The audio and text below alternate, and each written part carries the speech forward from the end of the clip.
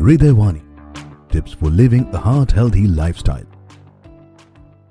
I am Dr. A. Ansari, interventional cardiologist from Ansu Heart and Hormone Specialty Clinic, Deen Dayal Chowk, Vijayanagar, Jabalpur. Today I am going to discuss with you very briefly on what is cholesterol and high cholesterol, or that is called hyperlipidemia in the medical terms, and what are the consequences of the high cholesterol and where should we check the cholesterol levels. So basically, cholesterol is a waxy substance. It circulates in the body.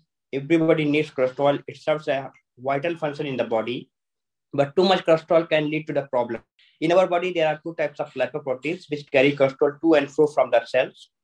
One is the low density lipoprotein, or more commonly called as the LDL, while the other is the high density lipoprotein, or called as the HDL.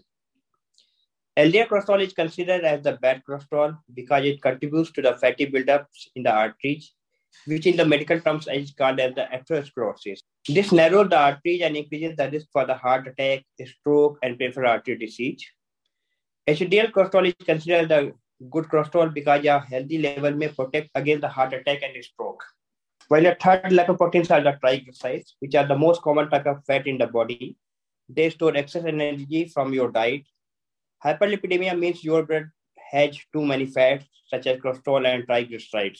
And if someone is diagnosed with the hyperlipidemia, then there is an increase in the risk for the heart attack, stroke, and peripheral artery disease in those individuals. And if hyperlipidemic patients are suffering from the diabetes and high blood pressures, then the risk of heart attack is even more than that. So when should we check the lipid cholesterol levels? For the main, regular lipid screening should be started at the age of 35 years if there are no other risk factors for the cardiovascular disease. And screening should start at the age of 25 to 30 years if there are other risk factors such as obesity, diabetes, high blood pressure, smoking, or family history of cardiovascular disease at a younger age. And for the women, regular lipid screening should start at the age of 45 years if there are no other risk factors for the cardiovascular disease.